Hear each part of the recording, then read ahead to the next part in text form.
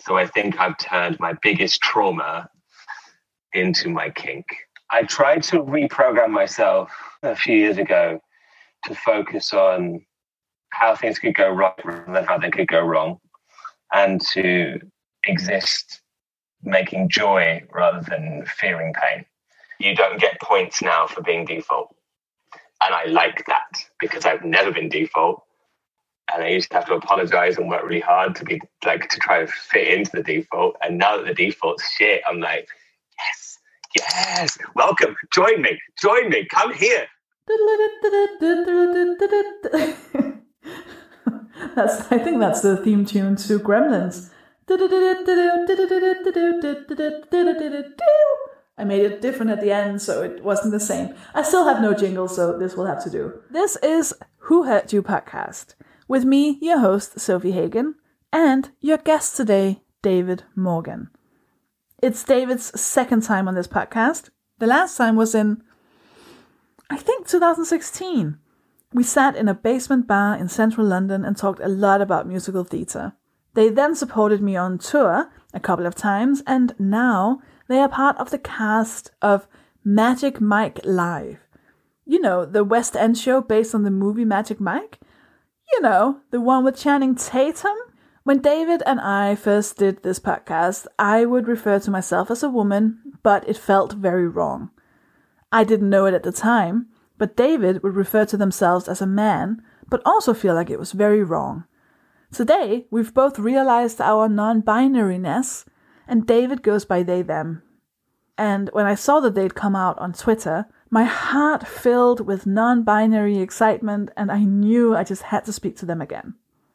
So, I hope you will enjoy our non-binary conversation, where you will meet a much more honest, raw, and vulnerable David Morgan.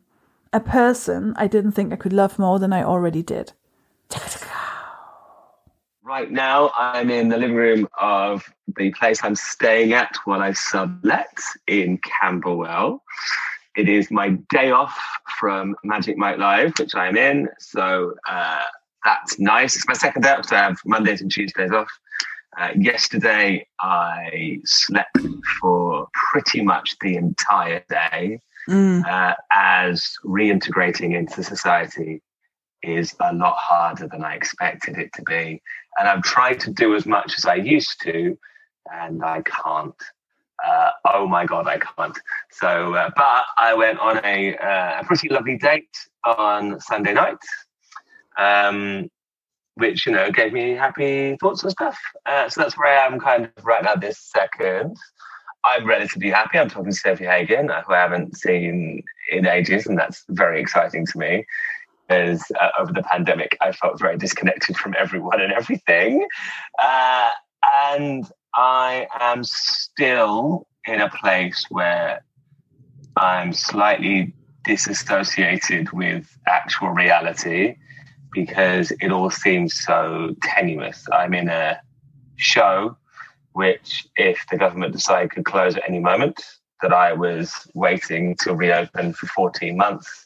Because it was my source of income, and turns out I physically require audiences in order to exist in either a literal or a metaphorical place. I just need people to look at me, which I know isn't healthy, but I'm lucky that I'm talented enough to get audiences. So as long as that's the case, I'm not fucking giving it up, and you can't make me. I love it.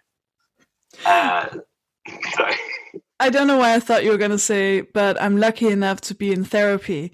But no, you were just like, I'm lucky enough to just have audiences. So it's not a problem to have an unhealthy behavior. No, it's fine. It's fine that I need it. Like, I need it. I don't think people understand. Like, when you say, oh, you like performing, it's like, no. I do like doing it. Yes, I'm very lucky that that's my job and I'm good enough. But also, I physically need to do it.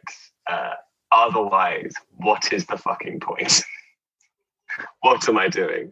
And that's fine. Like, it's okay. And I've stopped apologizing for it. I think being I don't want to say artist, but like being a performer, being a creative person who puts themselves out there, generally people expect you to apologize for it or stuff. You have to be like, I'm sorry, I'm a stand-up comedian. I'm sorry, I'm a writer. It's like, I'm not sorry. It makes you feel a bit awkward, and I'm really bored of having to make you feel better because I need to feel better. Do you know why? Why do I need to do it? Mm? Oh God, I have this theory that I do stand-up comedy because I am so terrified about rejection, so terrified about getting it wrong, so terrified at misreading the room or saying something out of place, that comedy gives me constant and immediate feedback that I'm doing it right. So I think I've turned my biggest trauma into my kink. Which is what, I think people who have very high-powered jobs like being dominated, I think I'm so terrified about being rejected that if I can convince 150, 200 people in a room that I'm funny, then I'm right for a bit. I've got it right. And there's no gray area. Like people are either laughing or they're not laughing. So the data is there. I know that that's what it is. You mentioned having gone on a date. Then how do you date if you fear rejection? Oh, I get my heart broken all the time, constantly, devastatingly. But I don't mind that now. I'm learning to be okay with it. I really enjoy doing things with other people. I really enjoy. I've realized I broke up with my ex in 2019. We were together for 13 years. So I've just restarted dating, and I haven't really dated before. Honestly, this is the longest I've been single my entire adult life. And I'm doing it in London with men. So that's all of the wrong things. That's all of the wrong way of doing it. They're all the worst bits. And in my 30s as well. That is, perfect. Just tie it all up with a little bow. It's just terrible. So I have had my heart broken a lot, but I like that I feel that deeply. So I tried to reprogram myself a few years ago to focus on how things could go right rather than how they could go wrong, and to exist making joy rather than fearing pain. So on dates especially, I'll give my all. I don't play games. Like if I'm into you, I'm just gonna tell you. I'm just gonna be like, I think you're really great. I'm a big fan. I'm looking forward to seeing you again. Rather than that kind of like, oh, I don't know, maybe, possibly. Oh, well, you mean nothing to me, so whatever. And I'm like, and if they respond like that, I sort of cut them out immediately because I'm like, well, I can't bother with that. That's not how it's going to work. And so it's like, I don't mind, but you don't have to be as needy as I am. I mean, please God, don't be. That would be horrifying. But you just have to say you at least give a little bit of a shit. Just be like, just tell me that you're enjoying my company. And also, say that out loud a little bit for me, because I do need that as well. You can't just just contacting me isn't enough. I also need you to be like, and I also think you're nice. That's just how it's going to be. But I let them know early on, and if that's what they're into, then fine. How does fear of rejection, and I mean this both in your work capacity, but also in your personal life, fear of rejection, how does that work with authenticity? Oh, see, I was having a problem with this because it's like, you do this as well. You're a charismatic performer. We very much can manifest something that will make everyone in the room like us, and also be convincing enough that they'll think it's true when it isn't. And so I, again, have done a little bit of work on myself, finding a way to be okay with people rejecting me if it's their fault, not mine. So if I say something that I think comes from a place of truth, of honesty, of empathy, of kindness, and they don't like it, well, that's them. So they're not rejecting me. They're just not correct for this. And I started to realize that, because I used to do it. I used to make up things, not make up things. I used to make up myself to be how people wanted me to be. And so they rejected me. It was all my fault. It was all something I've done. And it was all my fault because I've created the perfect version of the thing they wanted, and then they didn't want it. So it was my fault. Whereas now, if I'm just the best me, if I'm just the most complete, correct me, and they reject that, well, that's them, and that's okay. I'm getting better at rejection, but it's still kind of deep down the thing. Now, when I get a text from anyone, I just assume I've done something wrong. I do the same thing. When and how has all of this change happened? So it started to happen when I was like 32, 33. So that was kind of 5, 6, 7, that's 3 or 4 years ago. I started to come into myself. I started to take myself seriously. I got a little more comfortable. It happened around the time I started earning a lot more money from stand-up and being on telly a bit. So I was getting truthful, real things that could root me. So I had money, and I had a place to be, and I had people weren't worried about me anymore because they could go, well, David's on the telly. So like that was, so I could calm down those bits. And I think when I started to relax, because I wasn't constantly chasing cash or I wasn't looking for work, I could then start to look at myself and go, like, what is it? Like I gave myself time to look at myself a bit.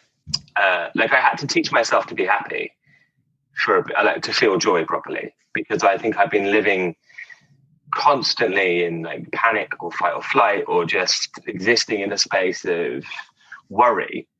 But when the worries went away, I was like, what's this? What's this? Like, I don't know what to do. And it was just comfort and happiness. And like, I had been happy. Like I wasn't an unhappy person.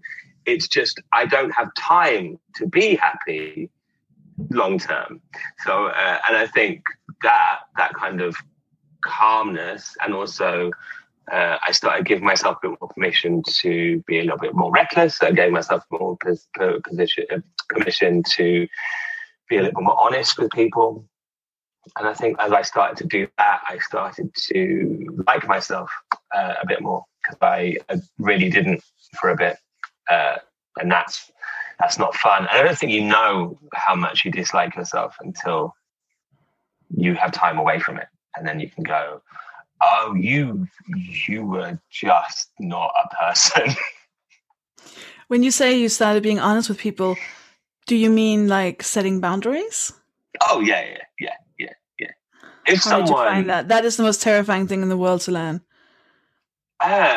So for me, the first boundary I dealt with was realizing that just because somebody liked me or wanted me around, I didn't have to do that.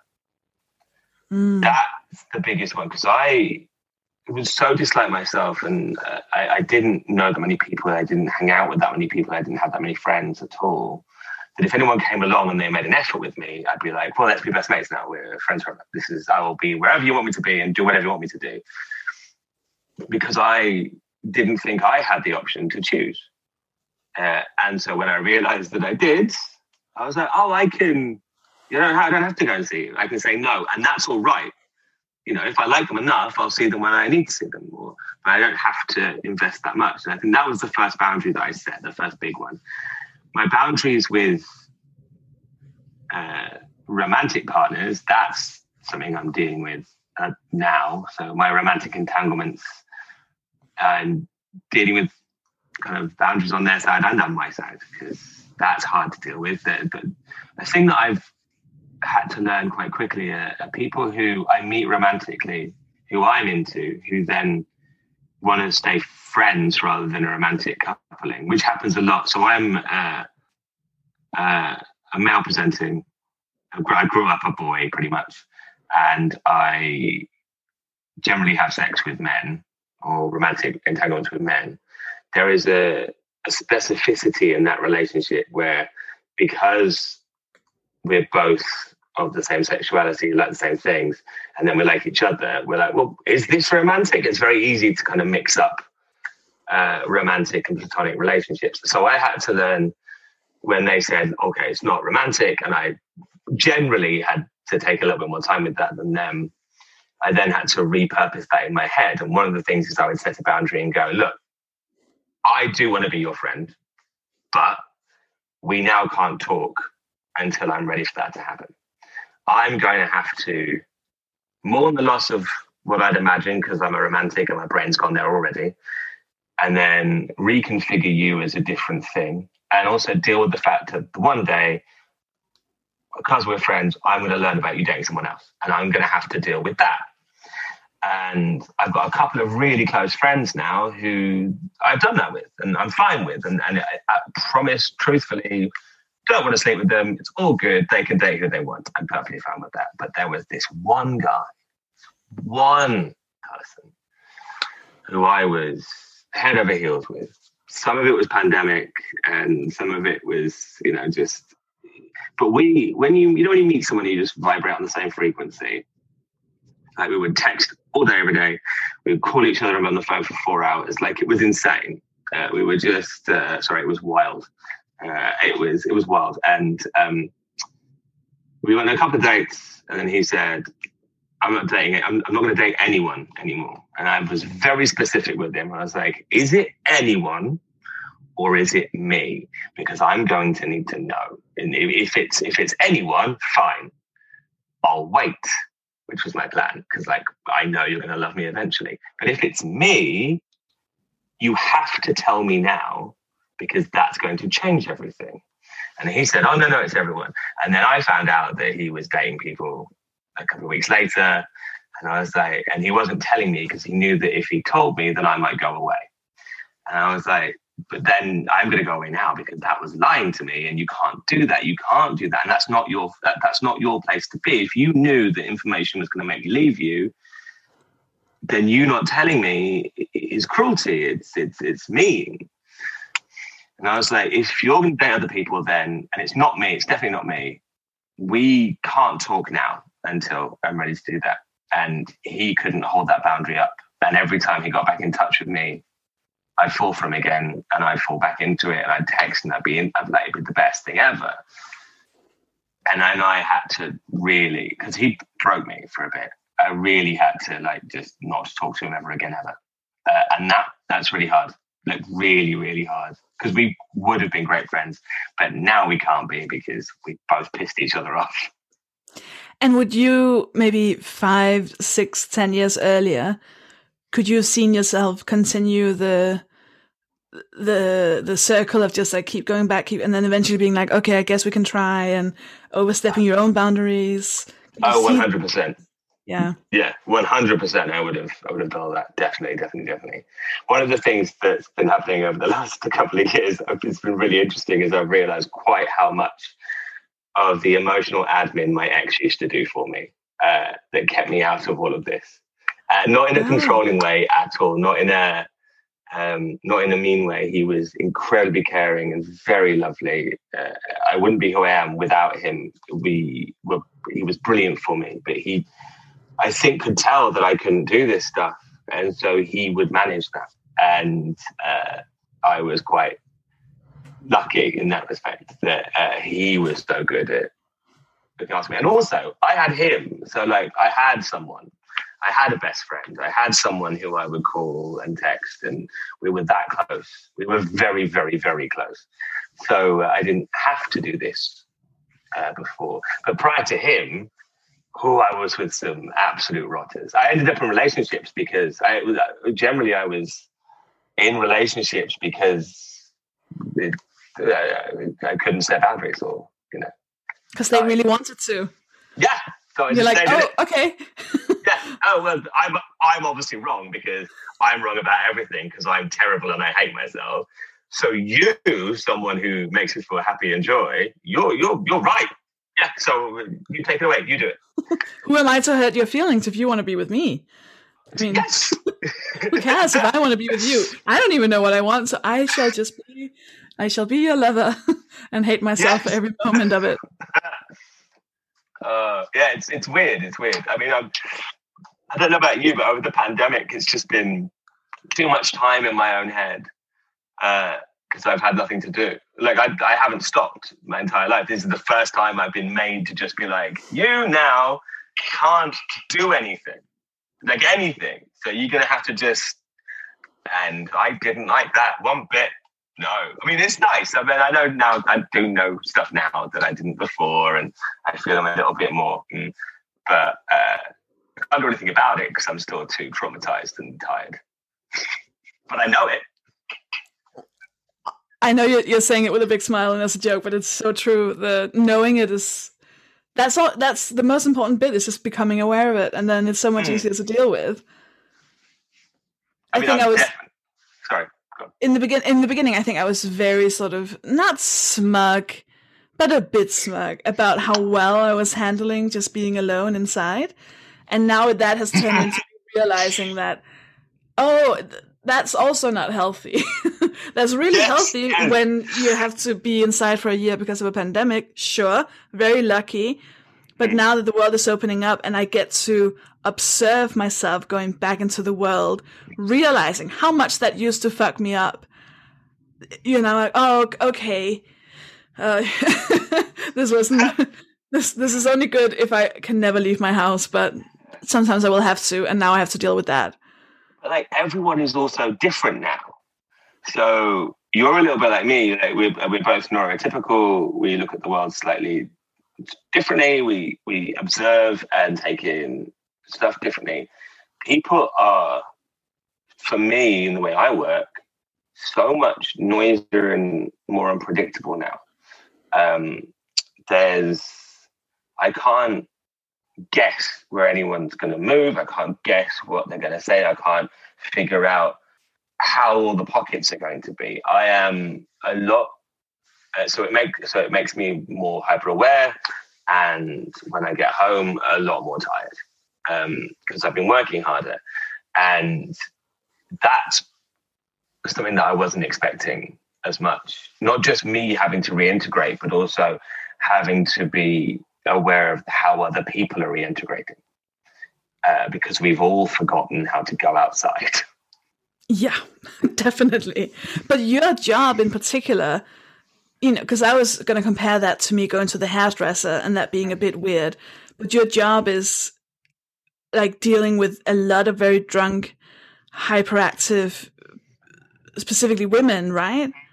Oh my God. So I'm in Magic Mike Live, which is obviously Channing Tatum's like spectacular dance show. It's amazing. I wasn't meant to still be in it, but pandemic meant that, there's work. I'm not going anywhere for a while, but it's so good. The show is incredible. Actually, the show is the best it's ever been. That's been really lovely to be back in something, to be back making something with people and getting to do a job.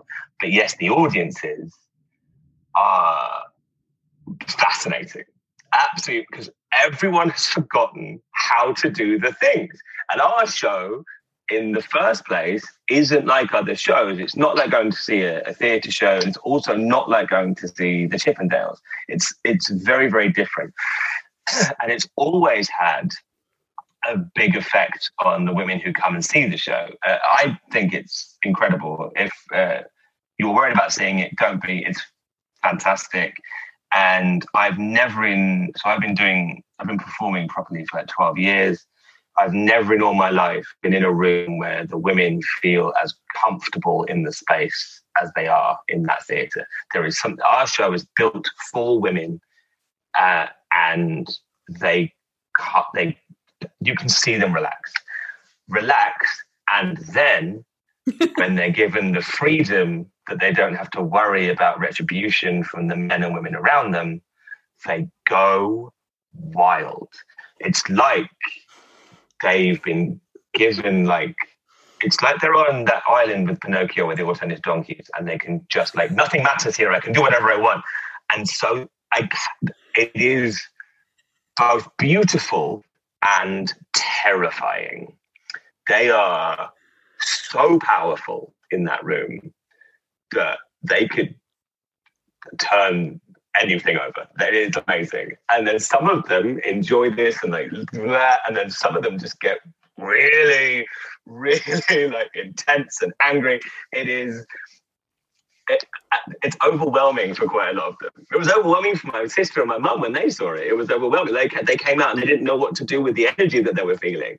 And so when they leave, whoo, boy, it's, it's great that we have excellent reactions, but they are ready to rob a bank or set fire to a petrol station. Like, it's just this untethered just energy. It's amazing. How was it going from pandemic mode and then straight onto the stage, onto that energy? It was very strange. I had missed it so much. I don't know if you're the same, but there is no methadone for the feeling of performing in front of an audience. There just isn't. Like, I did Zoom gigs, I did those fucking drive-in gigs, and they're all terrible. Like, I think Zoom is great if you're good at it. I'm not good at it. I need to feel it. I've seen some good Zoom gigs, but it's not. No. It's also the difference between doing live and telly. Telly is really hard because you don't know what they think because they're not there. Whereas live, you're in the room with people and you get to feel it, and it's electric. It's brilliant. So going from cold turkey for an addict for 14 months to then doing my first show, I have never been higher than I was that day. Just bounce. It was a couple of weeks. It was 3 weeks ago, and our first personal public performance was on a Friday. We did 2 shows.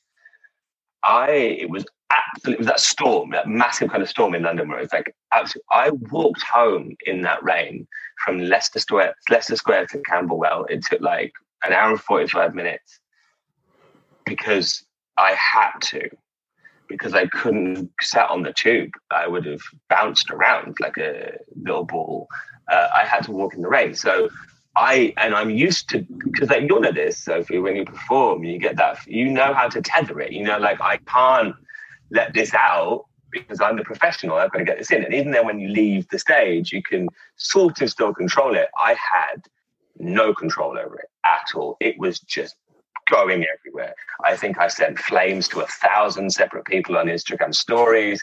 I was replying to anyone who looks a little bit fit on Twitter. I was just manic. I was going through a mania, and I had no method to control that.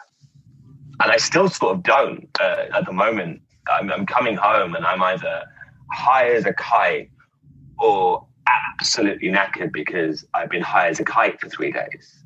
That's sort of why I'm still in this, like right now, as you listening to me and seeing me, I am a little bit manic, but it's because I'm still trying to figure out how I did this just 14 months ago, how I would happily just go about my day and then still do my washing and still pay a phone bill and like do all of the stuff. I mean, I don't know if this definitely is in the pandemic. All my coping mechanisms for all of my neurotypicalities just went. I can't spell anymore. I have dyslexia. I didn't even know I had a coping mechanism for spelling, but obviously I did because I can't fucking do it anymore. I have to text to speech pretty much everything. It is getting strange. I don't know my right from my left at the moment. That's wild. That is so. Yeah. Talk more about that. So what was your coping mechanism? So my right and my left. So I've got dyslexia and then some other issues, dyscalculia, a little bit of dyspraxia, ADHD. My brain is very noisy. It's a very, very noisy brain. And I think I managed to keep it quiet and segmented. I think I managed to kind of allow processes to happen and thoughts to be made. And I didn't have to go on every single thought journey. So the right from my left thing is I don't know it instinctively. I just don't. So I used to have. So when I was little, I started to imagine picking something up with my right hand. So I'd have to like look into the distance, be like, "There's a tree. That's what I pick. That's the hand I pick it up with. So that's my right hand." Which then turned into me just having to look into the distance, and then my hand would lift. I'd be like, "Oh, that's my right hand." And then it became, someone would say, "Pick your right, left," and I would wiggle my right hand, and then I would know which was my right. It would just over time I built this up. That has gone. I now have to look into the distance and pick up a tree. So that's the one that I can really pull apart and say, I know what I did because I consciously did I consciously did this. I know what the work I did to get to the point where I can pretty much know my right and my left as quick as a regular brain person, but now it's going to take me 2 seconds, which that's crazy. First of all, I don't think up until this point, I don't think I knew that regular brained people just instinctively knew their right and their left. Because I do the same, and I've never been aware that it was a process of like left. Oh yeah, that one. Yes, that's left. Oh no, they just know. Can you imagine that? When someone says turn right, they don't immediately fucking panic because they know they're going to get it wrong. It's crazy to me. I'm like, you just walk around knowing your right from your left. That is wild. That's like, for me, that's like knowing north all the time. Knowing north? Yeah, you can't know that. That's impossible. You would have. Oh, I see what you mean. Yeah. It's as wild. Because I was gonna be like, David, it's up. It's just up. And I was like, no, wait, that's not how it works. I remember learning left and right, and I was just so confused because it was like, this is and then I would like turn around and be like, but then now what is it? Like, well, this is what, and I was like, because it doesn't change, but it does change. It changes all the time. And then when people introduce your right or your left or my right or my left, I'm like, stage left. Get fucked. No, get fucked. Not having it. So this is funny. I know what stage left and stage right is because when I did amateur dramatics as a kid, it was a different route from the dressing rooms to either side. So in my head, I imagined the Solihull Library Theatre anytime someone says stage left or stage right, because then I know which one it is. But I have to honestly imagine my childhood theatre before I can figure it out. That's when I have to count anything, I have to go back to Danish. It's too much brain activity. That's a lot because you're doing translation plus. And I think that also adds to the left and right because I have to go venstre, left. Yeah.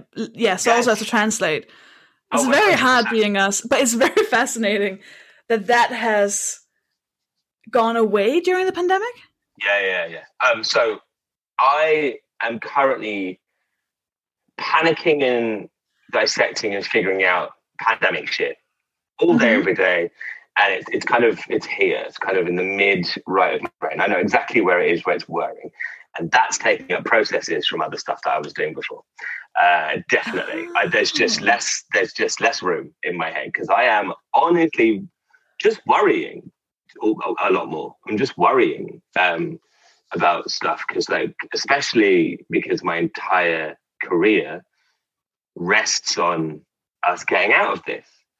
And I now know what it's like when my career gets taken away from me. My job is very, very important to me. I've worked very hard to do it.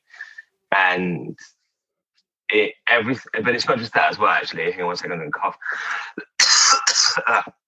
One of the things I realized in the pandemic is everything I like doing involves gathering people. So not only was my work taken away from me, which is also kind of my social life because I mix with comedians and I go to comedy clubs and I go to bars and places and see people. But also I like going out dancing and I like kissing people. I like having sex and I can't do any of those things either. So like everything got taken away. And on top of that, I now have no money because I'm not earning anything because I can't work. So now I am just trapped at home worrying about that. And and then I couldn't pay rent anymore because I ran out of money because I didn't get any help from the government. So like I then had to go and live with my parents for a bit because that's what you do when everything's going great.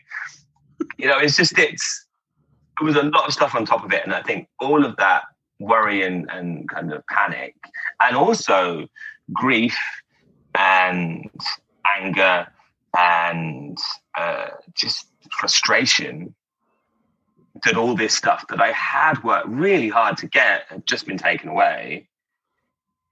All of that's in there as well. So like, I'm just doing a lot of coping with my emotions. And so now I don't know my left from my right. If that makes sense. Weirdly, it does. I think it does. Weirdly enough, right? I mean, let me think. There's like 700 ideas. Sorry, I've gone everywhere. There's so many options now. It's like a game. Yeah. Like, I'm gonna go to gender. Okay, gender. I mean, that came in as well. So I had. Yeah, because I feel like that was the reason that I found out, and I was like, I've been having a gender identity crisis for a number of years. But I came out as gay when I was 15 in 1999. And at that point, so I sort of realized I was a little bit different from the other gays, is when I was talking about it with them, I'd be like, oh, you know that moment when you're like, am I gay? Do I fancy men? Or am I a girl? Is it that I'm actually, and so I spent a long time on that. I was like, I knew that I wasn't in the wrong body. I knew that. I was like, I had no body dysmorphia with my shape and my penis. I was like, I'm fine with this. The thing that I didn't like was I also wasn't a boy. And that fucked me up for a bit. So then I just thought, I'm just a camp boy. And then turns out I'm actually not really that camp, really. I'm a bit flamboyant and I make big arm gestures, but that's just quite theatrical. I'm not that femme. So I did all this when I was a kid. And I would tell people, ask other gay people about this, that moment when you had that discussion, and they'd look at me and go, no, I just knew I fancied men. And I was like, oh, right, so there's something here. Oh, okay, great. And so over the last 2 or 3 years, as gender identities become a little bit more known about, and also I could read into it, but then I didn't feel like I was trans enough to come out. And there's a lot of factors on that, in that trans people's struggles are difficult and hard, and I don't want to become a voice for them, especially people who change gender entirely, who transition, who have to medically deal with stuff. I also know I'm not famous, but people do know who I am. So making any comment draws a smidgen of attention, or can draw some attention. I didn't want to do that before I knew what I was talking about. And also, I just couldn't be fucked coming out again. I do it too often anyway. I mean, you have to, one of the things about coming out is you do it and you think, everyone knows. And then no, you have to fucking tell everyone that you're ever going to meet ever again. You have to sort of tell them, especially if you're not like on-site queer to everyone. And also people don't, but the thing they don't tell you, no one likes to think you're gay because they think it's rude to assume, because they don't think it's a good thing. So they're like, oh, I like David. I wouldn't have thought he was gay because that I don't want to think anyone's gay, because that's bad to think that someone's gay. It's like, it's not bad. It's a nothing. It's nothing. And so I couldn't bother coming out.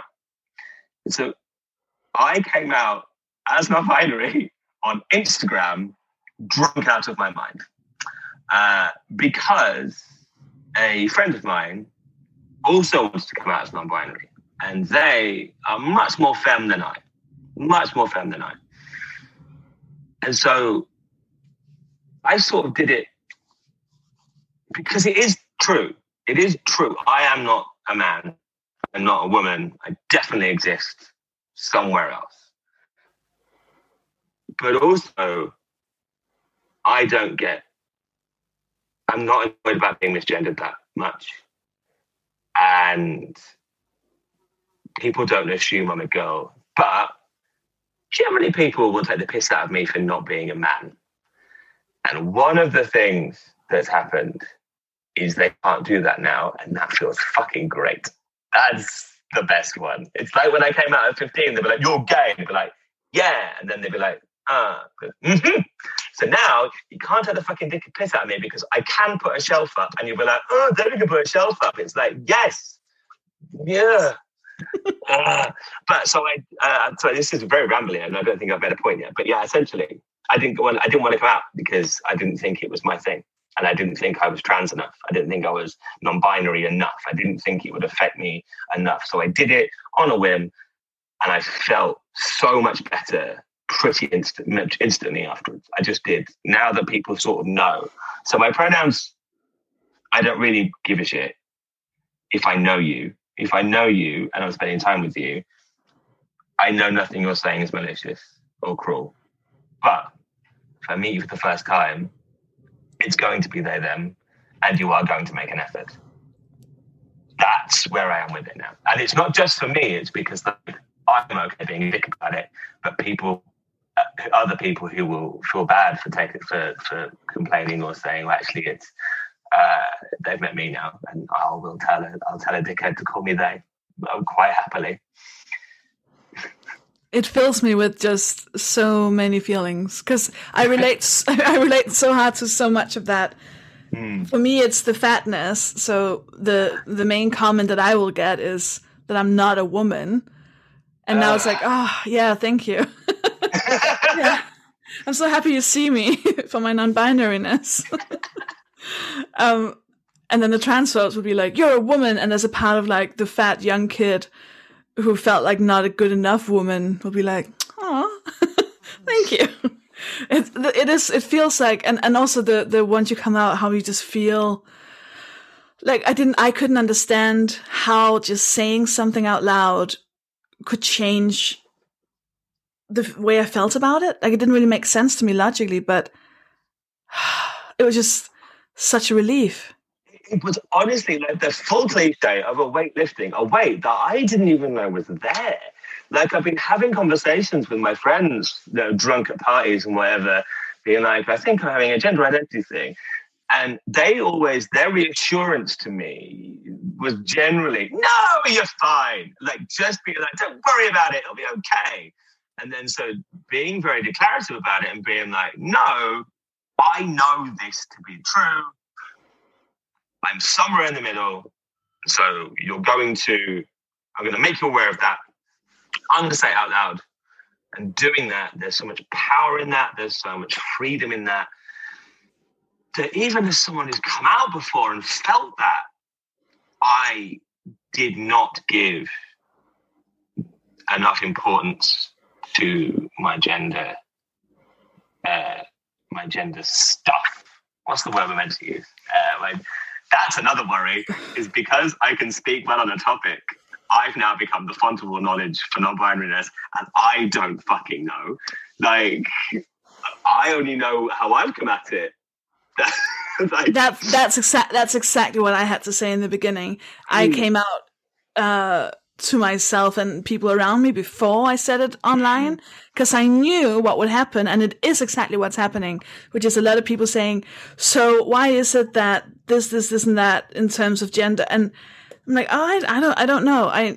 What I know for certain is that I am not a woman and I am not a man. I didn't grow up with the word non-binary, so I don't know how much that in itself speaks to me. I just know that that's what's closest. I don't know why. I don't know if there even is a why. I don't know if it'll ever change. I don't know. Like, all I know is that this is my feeling, and that's all you have. All I can give you is like, this is how I feel right now. Because truthfully, I'm with you on that non-binary is the term I'm using at the moment. I don't think that's my thing. I think I'm closer to agender.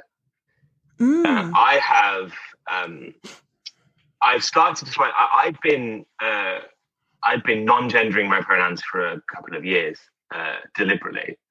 Actually, that's a lie. I'd either been using she or they, never he, for a couple of years. Even when I was like saying someone was coming, because I find it weird that we have to announce someone's gender if they're on their way. Am I talking too much, by the way? I realise that I'm talking a lot. No. It's okay. Okay. Fine. Not at all. It's ideal, and it's so like my therapist will one of my therapists will always point out how I sound, and she'll always be like, I can tell there's a difference because of this, and it'll be something like body tone, volume, whatever.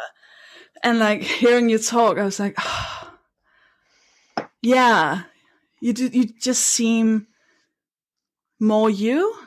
Yes, but better, like it wasn't. Seem more grounded. It wasn't even a thing that I thought was causing me any trauma, because people didn't misgender.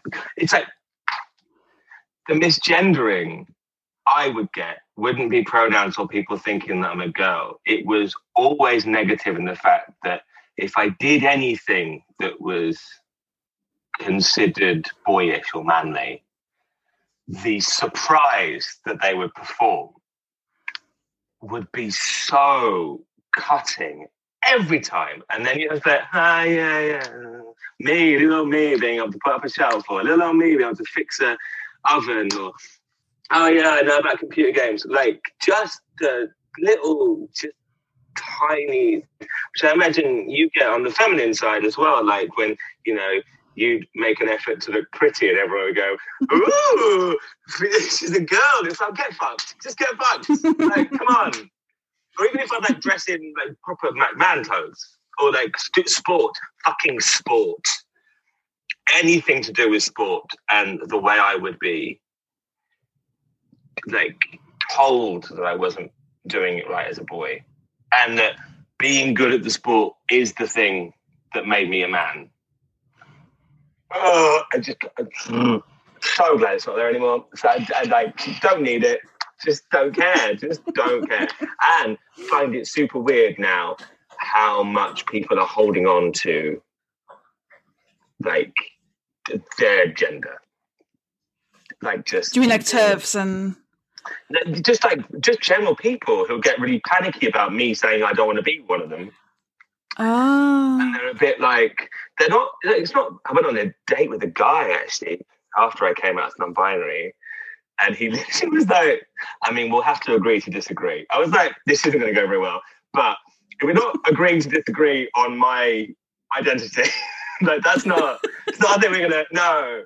I know you work very hard to fit in with the men and they're great, but I'm here. Yeah, no, you don't. You don't get to do that. Very sorry. Very sorry. It's also the power that they think their words have.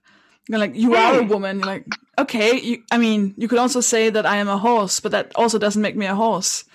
I don't know why you think that this has anything to do with reality. No, and also, deep down, you not thinking I am,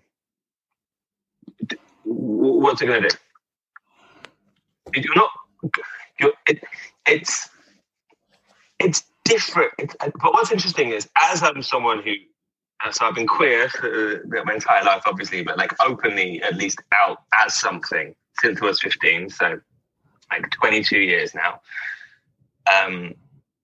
I remember when coming out as gay had a very, even in the 90s, had a very similar reaction to some things. It was like, well, maybe it's just a phase, or maybe you'll feel different. All of the stuff that's being lobbied against trans people at the moment. And all it takes is you to meet a few and realize that these people are happier as they are. And it actually doesn't harm you in any way, unless you're in a cult. It doesn't harm you at all. It actually has very little bearing on your life. Very little bearing on your life. It's just that people don't like to think that sometimes fitting into the mold, doing like harming yourself to fit in, to conform, to be that thing. They hate to see people who are happier having not done that.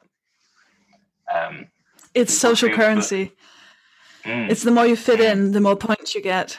And then to see someone actively not trying to fit in and being happy is like, how dare you be happy? Because I've got so many points. See, I got all the points for being correct. Yeah. And then look at all the stuff I've sacrificed. Yeah. It's like I've spent 200 hours in the gym last week, but you're just fat and happy. Like, what have you done to deserve happiness? The guy that I'm dating, it's lovely. He's currently experimenting with crop tops and skirts, which is great. Amazing. Which is technically more non-binary than I will ever dress. I'm not going to start buying skirts because women's sizing seems like a fucking nightmare. And I can't be bothered to get in with all that. Just can't be bothered. Like that. Like, what's the size 14? I have no idea. It very much depends on the brand. I'll tell you that much. Apparently so. So he ordered like 4 skirts, the same size, and it was like, all of them fit different. And I was like, yeah, being a woman seems like a nightmare. Wearing women's clothing just seems like I'm like, oh, it's too stressful. Yeah, but there is definitely something happening, I think, at the moment, especially with the people that we're interacting with and choose to interact with, in that the freedom and the safety of experimentation exists now, where you can experiment with changing your pronouns. So for a while, my pronouns were he, they, just to kind of test the water. The guy I'm dating is wearing crop tops and skirts. Like, you can do anything now. And I think people are starting to realize that a derisive comment won't fly in the way that it used to, because actually fitting in is kind of basic, and you don't get points now for being default. And I like that, because I've never been default. And I used to have to apologize and work really hard to try to fit into the default. And now that the default's shit, I'm like, yes, welcome, join me, come here. Like, do the stuff you want to fucking do, and don't make yourself unhappy conforming to all the stupid. Obviously, don't break the law unless it's a silly one. But you know what I mean. But if it's just people going, oh, why are you wearing Crocs? It's that because I like them, and you don't have to. I do, and if you like me, that's enough of a reason. And it's actually so much more. It's actually easier than the olden days rules, because I feel like the people who are still catching up are so confused. They're like, but what about this? And so they'll say things like, but what if you change your mind? And because they cannot figure out, but you have to be one or the other, but what if you change? And the answer is so simple. It's like, well, then I change my mind. That's fine. Then I'll start using other pronouns, or things are fluid, things change. And they're like, but what if? And you're like, no, that's actually not. It's not that we're changing the rules. It's that there are no rules, which is so much easier. Do you think we find this easier? I mean, you and me specifically, because we've lived our lives in chaos, and so we're so used to not having definition, and actually we don't now find comfort in it. We're so okay with everything changing very quickly that we are a little bit more freer to play and feel less stress when things change. Yeah, I think it's back to the sort of social currency thing of the points that you get. We haven't really gotten that many of. Of course, we've gotten white points and how do you say, cis passing points to an extent. So it's not that we're not privileged, but in so many ways, gender, sexuality, body, blah, blah, blah, blah, we've not benefited that much from the social currency. So that has always just been a crux. That's always just been something that has bothered us to an extent, made us feel worse. But for people who, even if it's fat people, but they're in a dieting group, which is like their whole life, and every week someone's like, yay, well done, Betty, you've not eaten this thing this week. That is some kind of social validation. But once you're removed from that, then you don't get anything out of it. And then it changing is only good for you. And the people who have built their entire lives on, these points from society, that's all crumbling because we're going, yeah, but that's worthless, actually.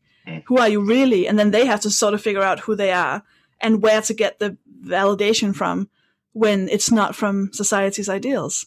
Yeah, having to make your own decisions is hard, I think, for people for whom the basic choice, the default choice is close enough to what they want that they can get it. For me specifically, just I have to explain my experience, my existence to most people because they might be worried about me and they shouldn't be. I'm sort of doing okay, or they don't understand and they feel like, because I'm 37. Most of my peers, most of my people I went to school with have now got kids in a house and, they live in the suburbs and stuff. And I'm like, I'm happy forever renting. Just am. I want to live in the middle of the city until I die because that's where I will feel comfort. That is my house with the Crest Velvet Sofa in Milton Keynes. It's the same. The comfort you feel having a 4-bedroom house, living in the suburbs, doing all of that, that's comforting to you. That regularity, that stasis, that uniformity, that is comfortable to you. Comfortable to me is literally having their food in the fridge because I don't have to, because I can afford to eat here as I go. Renting in the middle of somewhere, I only need a little bit of space. I don't care about a massive house. I just need enough room for me. I actually prefer living with people because left on my own, fuck knows what would happen. I need to talk to people. I need to bounce stuff off people if I'm there. And so it's like, I know that my choices aren't regular. I don't think they're too obscure. I don't think they're too stupid. They're too wild. But I can explain to you why I do and why I invest in everything that I do and invest in. I can tell you exactly. I've thought about everything. I think too many people haven't thought about it. So, well, why have I got this? Why do I want this? I know why I want everything I want. I know why I buy everything I buy. I know why I have everything I have. And it doesn't need to make sense to you. It just needs to make sense to me.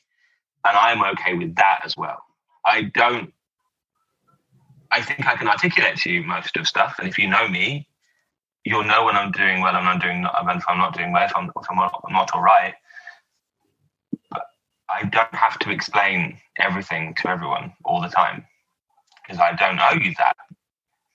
You just have to know if I'm treating you okay, if I'm looking after you, if I'm doing the things that I said I would do for you. That's all. You don't have to convince me to be more responsible in your terms of it, because that would make you feel better, because then you wouldn't have to worry about me when I've told you not to worry about me. It's and that's actually a boundary thing that we were talking about earlier. My boundaries are now, I'm not going to sit as you try and tell me that I should go on hikes. I don't want to. Don't like it. Done it. Don't like nature. I like a city. I like being. You like it? Great. Go do it. It's fine. I'm not stopping you. I just don't want to. I might go with you because I think you're great. Don't tell me what I like when I already know. This has been so nice. It really has. I mean, I've spoken a lot. I apologize if I've overspoken, but also I haven't gone to have chats like this with people for so long. Like, honestly, because even in the pandemic, when you chat to people on Zoom and stuff, and you do the phone calls, was so stilted because you obviously have to start the whole thing with how many people had died that day. And you're like, well, that's, you know, it's that thing was like, you don't have to preface everything with that. But now there's a little bit more freedom. I've had half my vaccination. Like, let's talk about massive, big things. And it's great. I love it. About just, you know, how two strange little alien people fit in to the world that was not built for us or by us. I'm so happy for you. You seem, I don't know, you just seem so grounded. Really? God, thank you. That's nice. That's interesting. Because I'm not, I mean, you said it was interesting for the podcast to be like where you are at the moment.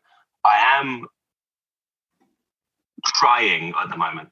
It's work at the moment. Like just existing at the moment is work. I'm not depressive at the moment, which is actually really nice. My anxiety is through the roof for certain things, and my socialization aspect is I'm just like burning out quicker. That's like when just when you're around people and you have to, you know how it's like as a stand-up, like when you're like so for example, my agent brought producer people to see the show and I had to go for a drink with them afterwards. And that level of being on, I haven't done in so long. And I was just like, by the end of it, I was just fully tired. But this has been like, this is why I'm talking to you now. I'm just like, because I'm just in a good mood for that. But I wouldn't say I was grounded right now. I'd say I'm like manicure, and then sleep. That's, I think it feels like your foundation is grounded. So whilst there's still a lot of chaos on top, the very core of you seems to be in a much more secure place than the last time we had a proper chat, you know? Okay, yes, I 100% agree on this, yeah. I know who I am, I think, the most I ever have. I really do. And while there's stuff that I would like to be different, I know that that's my responsibility to change now. And if I don't, then that's what I am. So that's the decision I had. So it's like, you've got what you've got. I now know what I have. It's like, so you can change some of the bits. But if you haven't yet, don't beat yourself up about that. Just do it when you get around to it, and it'll be fine. At least you know. At least I know what needs to change. My therapist would be so proud of you. Lovely. You're saying all the right things. David, this is so great. This is so great. Thank you. It was super lovely. Thank you so much for having me on. Obviously, I love talking to you and I love listening to your stuff. It's great. Let's hang out when it can't kill us. Oh my God, yes. Oh, I can't believe I was they've closed down bits of Manchester. Yeah. There's nowhere quiet at the moment. This is the problem. Garden. Oh yes, gardens. That's fine. Outside in normal places. You've got a garden. That's perfect. I'll come around to your garden. That's exciting. A garden. Yeah. It's not in central London, but no. But it's like close enough. I mean, I'm not. I mean, if I can Camberwell, I'm not in central London. Although they like to pretend it is. It's like no. I have to get a bus space. It's overground or bus. So no, don't count. Well, usually I would ask, where can people find your stuff? Well, I guess that still sort of counts, right? Yeah, I mean, Magic Mike is back. Yeah, Magic Mike's on. When's this coming out? Do we not know? No one knows. No one knows. Well, that's fine. But you can just find out about me on This Is David on pretty much all of the stuff. I don't think I'm on TikTok, but I'm not really on. I don't really post. I want to post, but I'm scared because I don't think I'll do comedy. I think I'll do poems.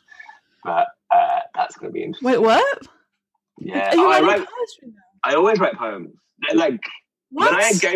when I gave up prayer, when I stopped being a Catholic, I now write poems. So poems are like my little prayers. So I write them not for anyone else to read, like ever really. It's just a way of getting it out of my head, and like it's quick enough and artistic enough that it's a thing. Okay, 1 second. I'm gonna write next time poetry, and then I'm gonna have to run.